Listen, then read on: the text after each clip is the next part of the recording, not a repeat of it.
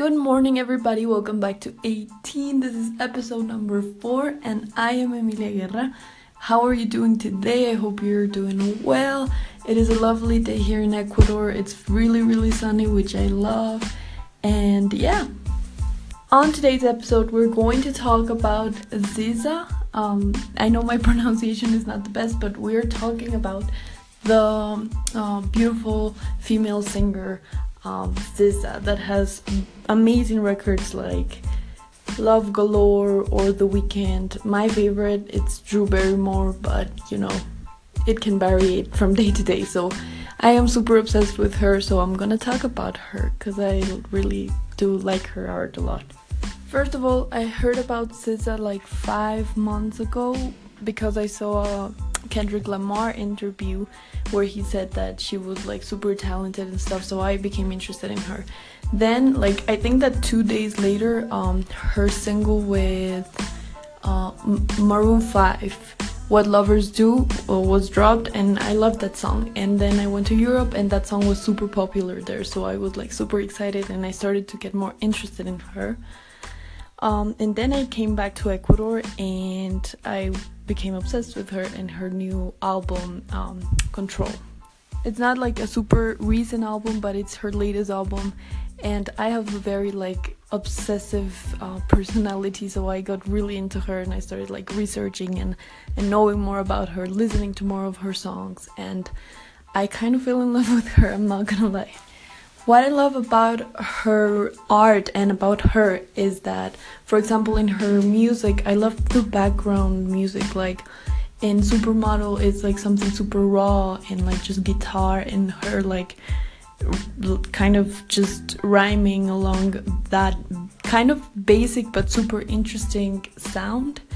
And I also like the lyrics that are super I repeat the word like a lot, so I'm sorry. But I love her lyrics because they are super direct and kind of unfiltered. And so, yeah. And I also love her personality because she's super genuine, or at least that's what I've seen.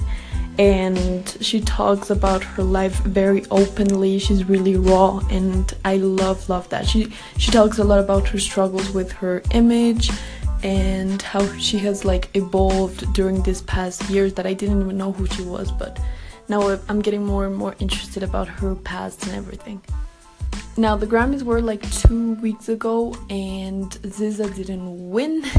Alicia Cara win instead. Alicia Cara, I don't know how to pronounce it properly, but my opinion about that is that it's all good, maybe this wasn't the moment for SZA and it was for Alicia, and things happen for a reason. Maybe SZA's going to drop the greatest album next, and that's going to be even more regarding if she wins a Grammy.